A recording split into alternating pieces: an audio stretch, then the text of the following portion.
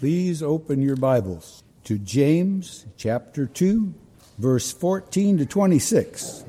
The passage may be found in your pew Bibles on page 1012. I will be reading from the English Standard Version, which is the translation that Mr. Jeremy Fuller will be preaching from. Hear what the Spirit is saying to the church.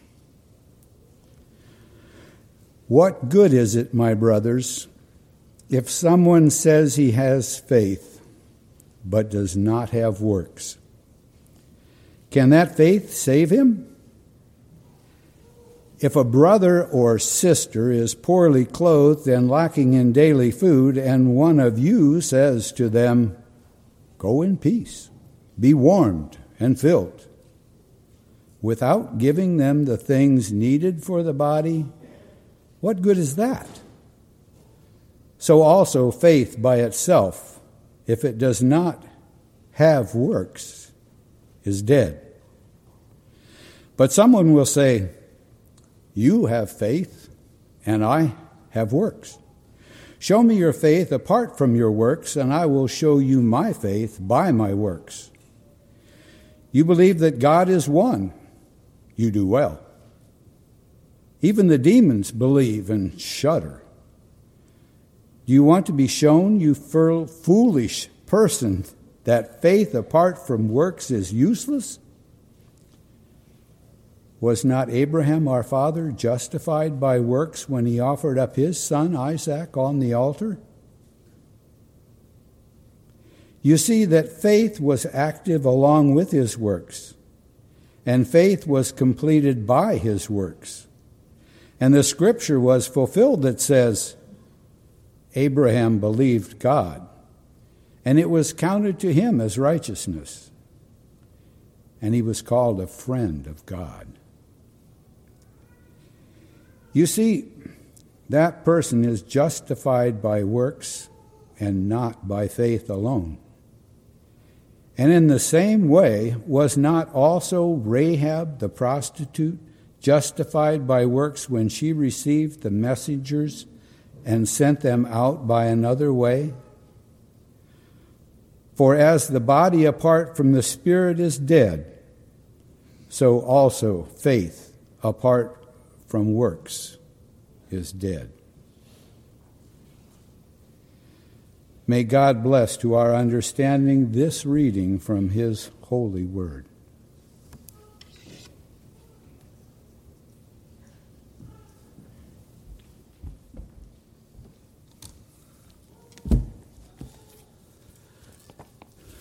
Please keep your Bibles open to James chapter 2. Let's pray. Oh, Father, we pray that you would meet us here in your word, that you would send your Spirit to empower your word in our hearts, bend heaven and earth, Lord God, so that we would have fellowship with you right now and empower your word again. In the name of Jesus Christ, we pray. Amen.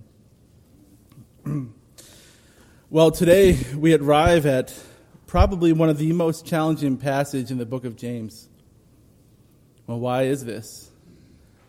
Well, first off, because James makes the statement, you see that a person is justified by works and not by faith alone. And this is a startling statement to some. I remember the first time I heard this, and I was taken quite aback.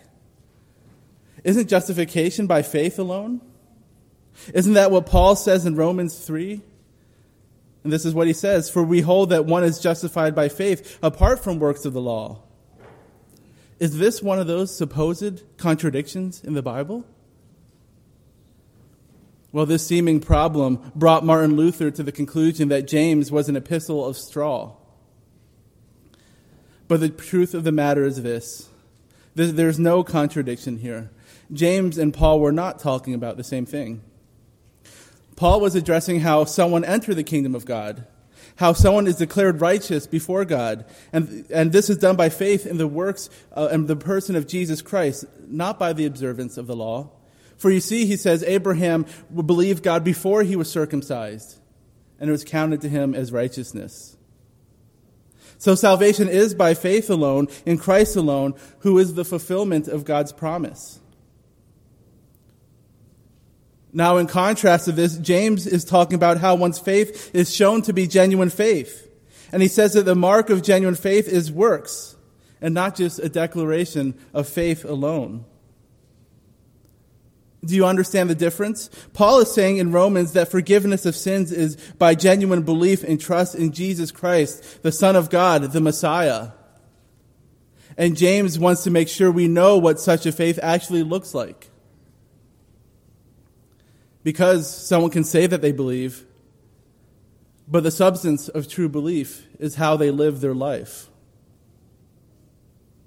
Of course, I would also like to suggest to you that there's another reason why this is a hard passage for many. And this isn't a new reason or a modern-day concept. It's one as old as the church, and it has had many names. Antinomianism, presumptions, easy believism, cheap grace. This is the idea that once a person walks that aisle or prays that prayer or asks Jesus into their heart, that they can go on living however they want. And that it doesn't matter how they live from now on because they've been saved. And while it's true that many people may not say this with so many words, there are many times that we live this out in our actions. Now, the theologian Dietrich Bonhoeffer called such a notion the idea that you can make a claim of faith and go on living your life however you want. He called that cheap grace. And he said it was the enemy of the church. Listen to these words from his book, The Cost of Discipleship. Cheap grace is the grace we bestow on ourselves. Cheap grace is the preaching of forgiveness without requiring repentance. Baptism without church discipline. Communion without confession. Cheap grace is grace without discipleship, grace without the cross, grace without Jesus Christ living and incarnate. Basically, you see, cheap grace is eating your cake and having it too. It's seeking to walk with on both sides of the fence, to have security for when you die or for when things get tough, but freedom to live however you want now. It's to want all of the benefits of salvation, but without the God who gives it. Oh yes, Jesus calls sinners to come to him as they are. He says the sick are in need of a physician, not the healthy. But once he forgives them, once he gives them healing, he says, go and sin no more. Come and follow me. You see, Christ, he went to the cross not to give us a get out of hell free card so that we can enjoy our sin even more, but he went to the cross to make people his disciples, people who follow him. So faith and grace without discipleship, without following after Christ, this is unbiblical. This is another gospel. For sin is our enemy, and it is detestable to God. Why, oh why would he save us just so we can go back to that from which he saved us? And now this is biblical grace. Paul says this in Titus. For the grace of God has appeared, bringing salvation for all people, training us to renounce ungodliness and worldly passions, and to live self-controlled, upright, and godly lives in the present age, waiting for our blessed hope, the appearing of the glory of our great God and Savior Jesus Christ, who gave himself for us to redeem us from all lawlessness and to purify for himself a people for his good own possession who are zealous for good works. Now, we talked about being zealous for good in Sunday school. What is a zealous? What is a zealot? It is someone who has a fixed mind on one thing, and that controls all their actions. And God has saved us to be zealots for good, zealots for his glory. And so, says James, what does it say about a person if they claim to have faith, but the above, what I just said, is not true of them? Is that faith, true faith? And this question is not something which is unique to this letter. James is only proclaiming what the Lord has delivered to him. Well, where else has Jesus said this, you may ask? Consider John 14:15. If you love me, you will keep my commandments. Or Matthew 12, either make the tree good and its fruit good, or make the tree bad and its fruit bad. For a tree is known by its fruit. Basically, you can tell what a tree is by what it produces. Pastor West preached on this last week. And previously, I asked a question, if you have a tree in your garden and you have a feeling it's an orange tree, how do you know it's an orange tree? If it produces crab apples? If it produces bananas? No, you tell it's an orange tree by its fruit. In the same way, you tell genuine faith by the fruit that it bears. And what is the fruit of faith? The fruit of faith, according to James, is obedience, what he calls works. And our passage, it opens today with the question, what good is it, my brothers, if someone says he has faith but does not have works? Can that faith save them? James doesn't answer this question outright, but the implied answer is no. James will call this a dead faith, something without life, something that produces nothing, a life like a lifeless tree. And this isn't faith that has died, but counterfeit faith, faith that has never had life in it to begin with, like an ornamental tree. Would you get fruit off of that? It's made out of plastic. It is not a real living tree, it just looks like one. And if someone were to look at this tree and try and get fruit off of it, what would we think of them? Well, we'd be a little concerned. So why would we be content with a faith that is words only, but has no real substance? So what is the mark of true living, saving faith? I would like to present you with a few identifying marks taken from our text. And the first one, you can probably guess at it right now. The true faith is more than words spoken. Earlier, I mentioned a concept called easy believism. In a nutshell, easy believism is the idea that salvation is obtained simply by saying a particular prayer, or responding to an altar call, or signing a card. It forgets the formula which Christ used: repent and believe the gospel, and come, follow me. It is more interested in numbers for the sake of boasting rather than desiring to see people genuinely become disciples of Christ.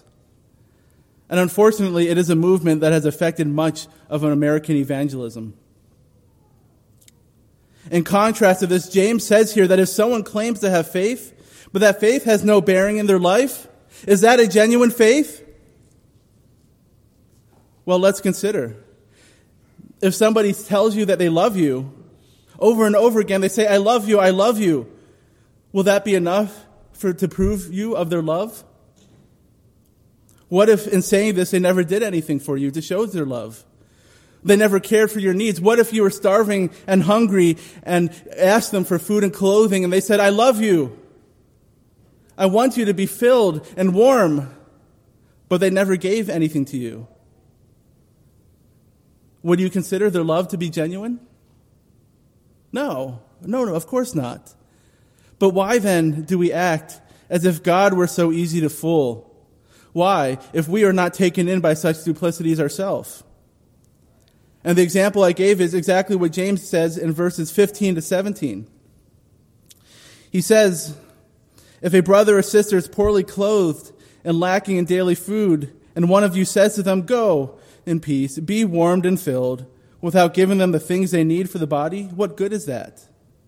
You said some fancy, nice words there. You told them you hope them that they get filled and are clothed, but can they eat your words?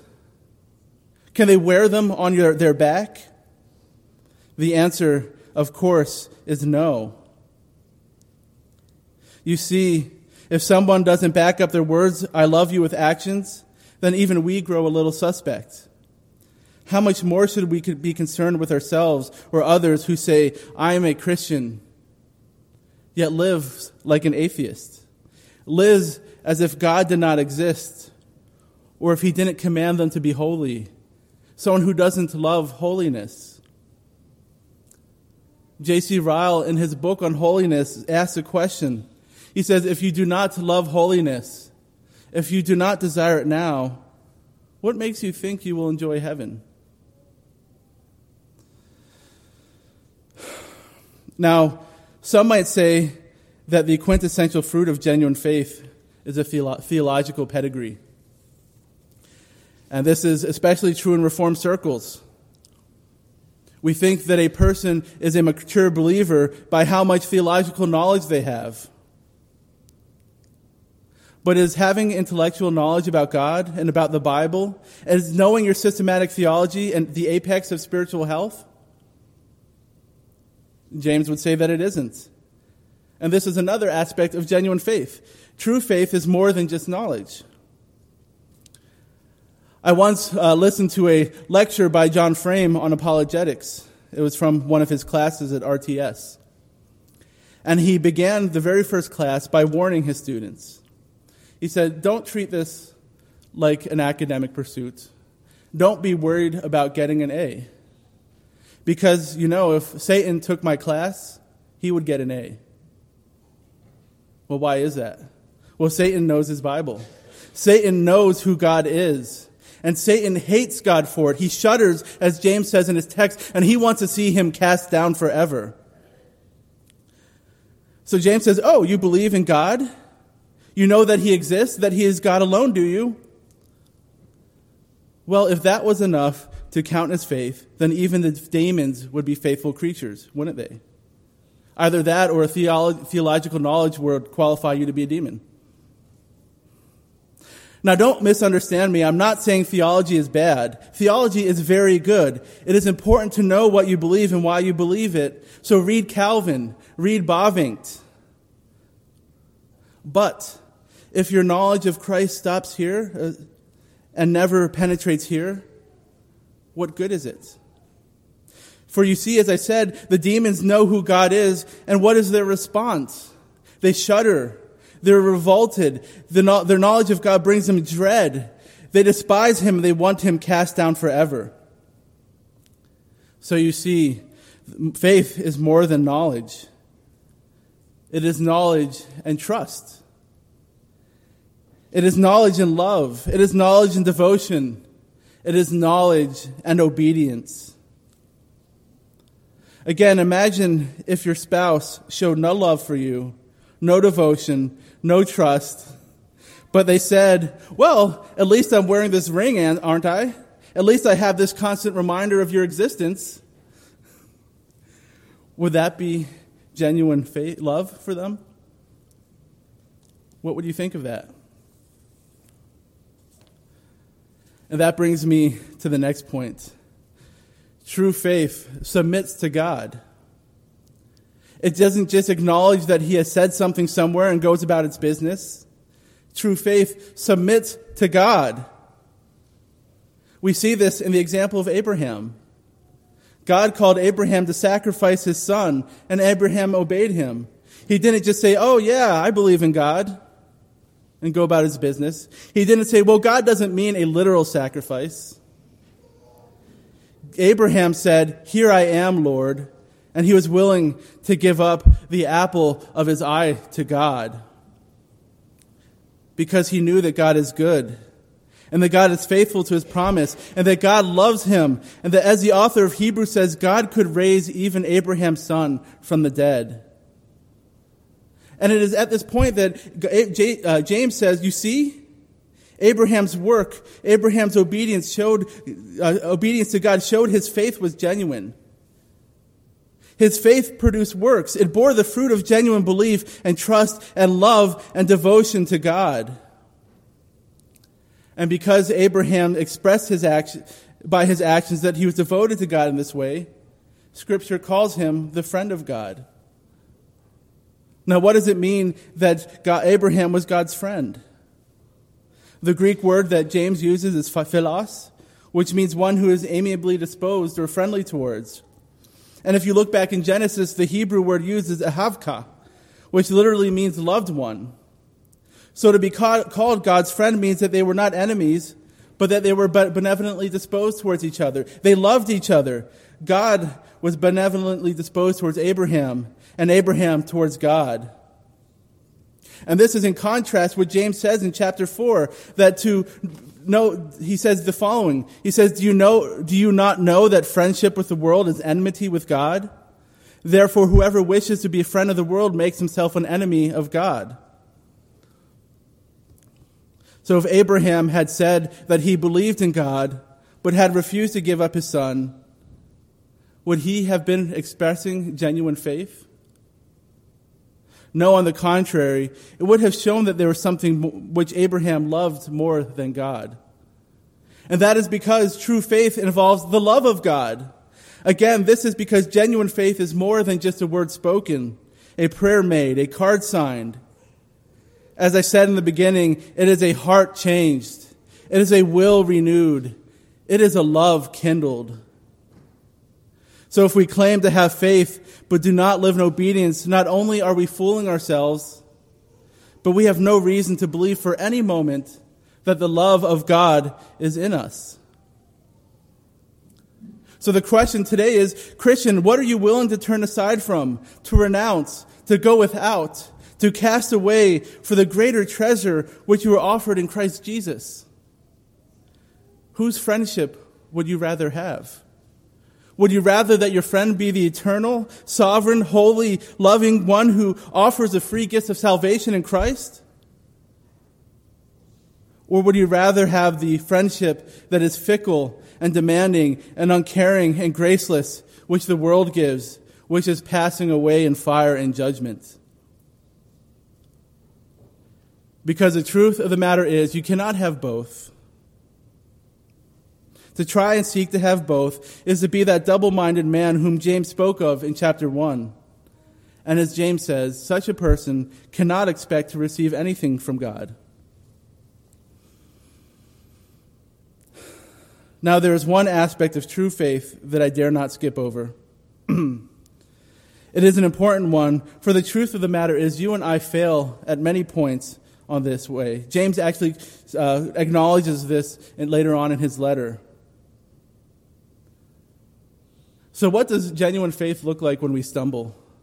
What does genuine faith look like when we are confronted with the reality of our sin? And this is the truth, that genuine faith involves repentance. So where do we see that in our text today? I would like to draw it out from the story of Rahab the prostitute. We find the story in the book of Joshua. The city of Jericho is not being, they were refusing to let God's people pass. They were hostile to the Israelites as they traveled to the promised land. And in the midst of this hostility, some Israelites went in to spy out the city, and they met a woman who recognized who they were. But she also recognized who God was. She recognized that he was indeed coming in judgment, that he is the God of heaven and earth. And perhaps even she recognized that she herself, being a pagan Canaanite prostitute, was deserving of judgment. And recognizing this, she sought God's grace. She sought repentance. So instead of resisting God like the rest of her people, she submitted to him. She sought to help his people out. And our text says that her actions in hiding the spies of Israel from the people of Jericho was an act of genuine faith. So have you ever considered faith, repentance, a fruit of faith? Have you ever thought of conviction of sin as a testing point for your faith? Now the world wants you to think that guilt is unhealthy, that conviction is a bad thing, and that what you need is to feel good about yourself. But this is a lie. Conviction and guilt, that's painful. I don't want to feel that. But is pain bad? Is pain a bad thing? There are certain diseases that exist where people don't feel pain. And very few of these people, if you were to ask them, usually say, "Oh, I'm so glad I don't feel pain." Why is that? Because they'll look down on their foot and be like, "Why am I bleeding?" Or they'll put their hand on a burner. They have a burnt hand. So pain tells you, hey, that's dangerous. Injury. Stop doing that. In the same way, we may not like to feel guilt or conviction, but that is a gift of God. That is a grace of His Holy Spirit poured out on His people to recognize that your sin is dangerous, that it is an affront to God. What a blessing. The opposite is blindness. The opposite is hardness of heart. The opposite is to be cold and dead to God. Do you want that? No.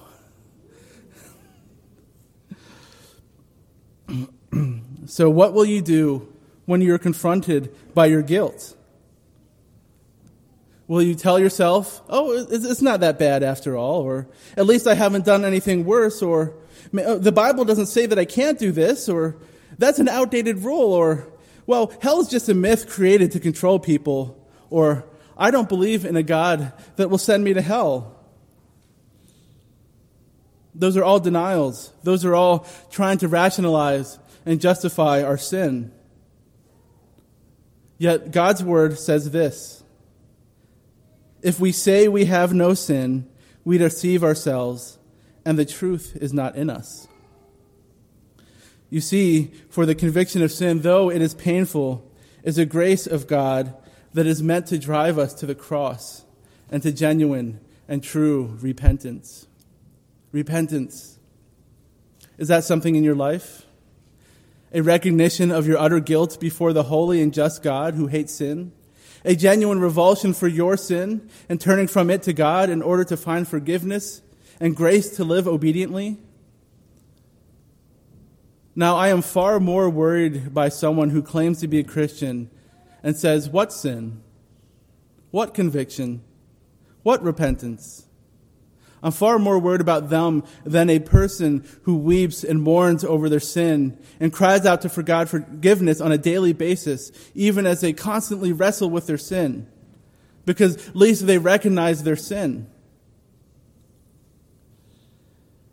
And we have no reason to fear knowing our sins because we have God's promise of constant and overflowing and abundant forgiveness. Now, I love Jesus' teaching to Peter on the subject of forgiveness. And this is what Jesus says.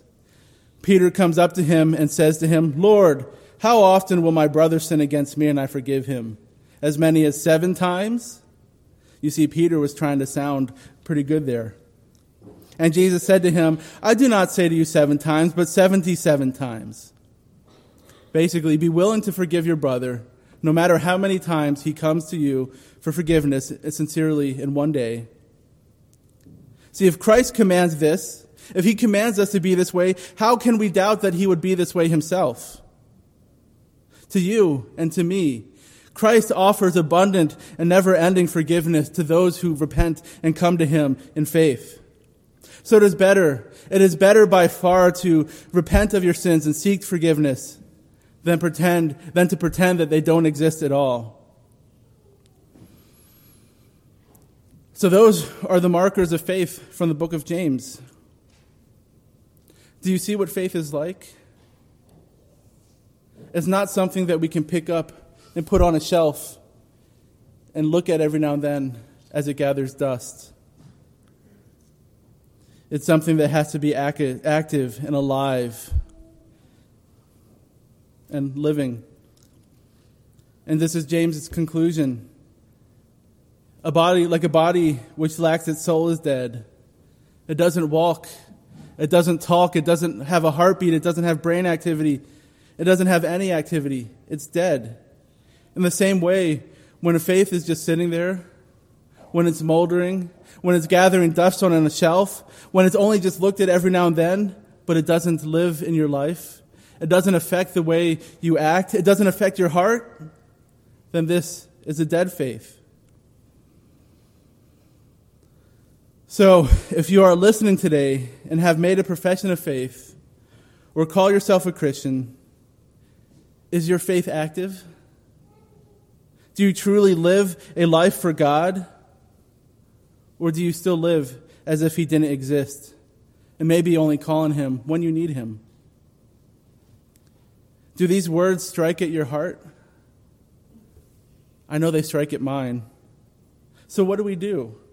How do we bear fruit? How do we do the works of God? Can we do this on our own?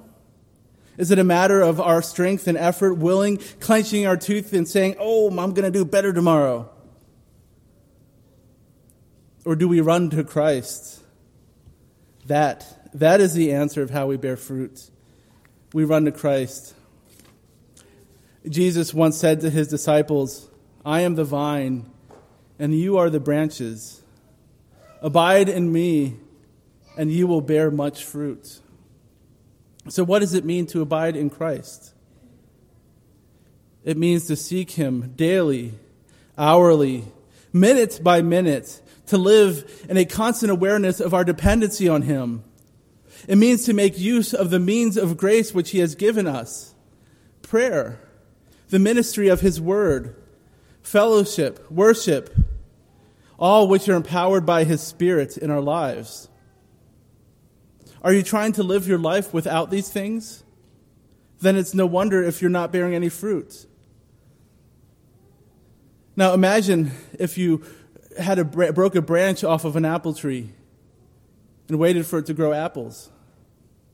What would happen? Nothing. The branch would wither and die, and you'd never get any apples off of it. So why do we expect that we will be able to bear fruit when we are keeping ourselves from Christ? I hate to break it to you, none of us is the source and font of life. Christ alone is the source and font of all spiritual life. So you need to grow in grace? Do you need to bear fruit? Do you long to bear the kind of fruit that James is talking about here? The kind of fruit that will delight and please God? Then abide in Christ. Seek him out. God will give you his Spirit. He will pour it out on you abundantly. He has promised this. This is a prayer which you can be assured of a yes answer to. But this doesn't mean that we can just pray and sit back and wait to watch it happen. He wants us to work at it. He wants us to work out our salvation with fear and trembling. For as Paul says, it is God who works in you to do and to will according to his good pleasure. And then when we bear fruit, this obedience is the blessing of the Christian life. Have you ever thought of obedience as the real blessing of Christian life? This is what the psalmist says. He says in Psalm 119, this blessing has fallen to me, that I have kept your precepts. You see, the psalmist isn't keeping God's word in order to get something else. To him, that is the greatest blessing that he can receive, far more than the blessing of money, gold or silver, cars, family, opulence, health. To be obedient, to draw near to God, to bear the fruits of true faith, to have something of eternal value, and to have assurance. The blessing of assurance. How do we know that our faith is genuine? When it produces fruit in our life. As John says in his first epistle, and now, little children, abide in him, so that when he appears, you may have confidence and not shrink back from him in shame at his coming. If you know that he is righteous, you may be sure that everyone who practices righteousness has been born of him. By God's grace and the life-giving power of the Holy Spirit and the work of Christ, may we all in newness of life bear the blessed fruit of genuine faith to God's pleasure and glory and our lasting joy. Amen. Let's pray. Oh, Heavenly Father, we desire to bear these fruits to your joy and your glory. Help us, we pray. Help us to abide in Christ always, so that we may be attached to the source and the font of spiritual life and health, Father. Help us to be obedient to you, Lord, not so that we can earn our salvation, but because you have loved us so much and sent your Son to die for us, and that you will be glorified. Christ will be exalted. Your church will be filled with joy and assurance. We pray this all in the precious name of our Lord and Savior, Jesus Christ. Amen.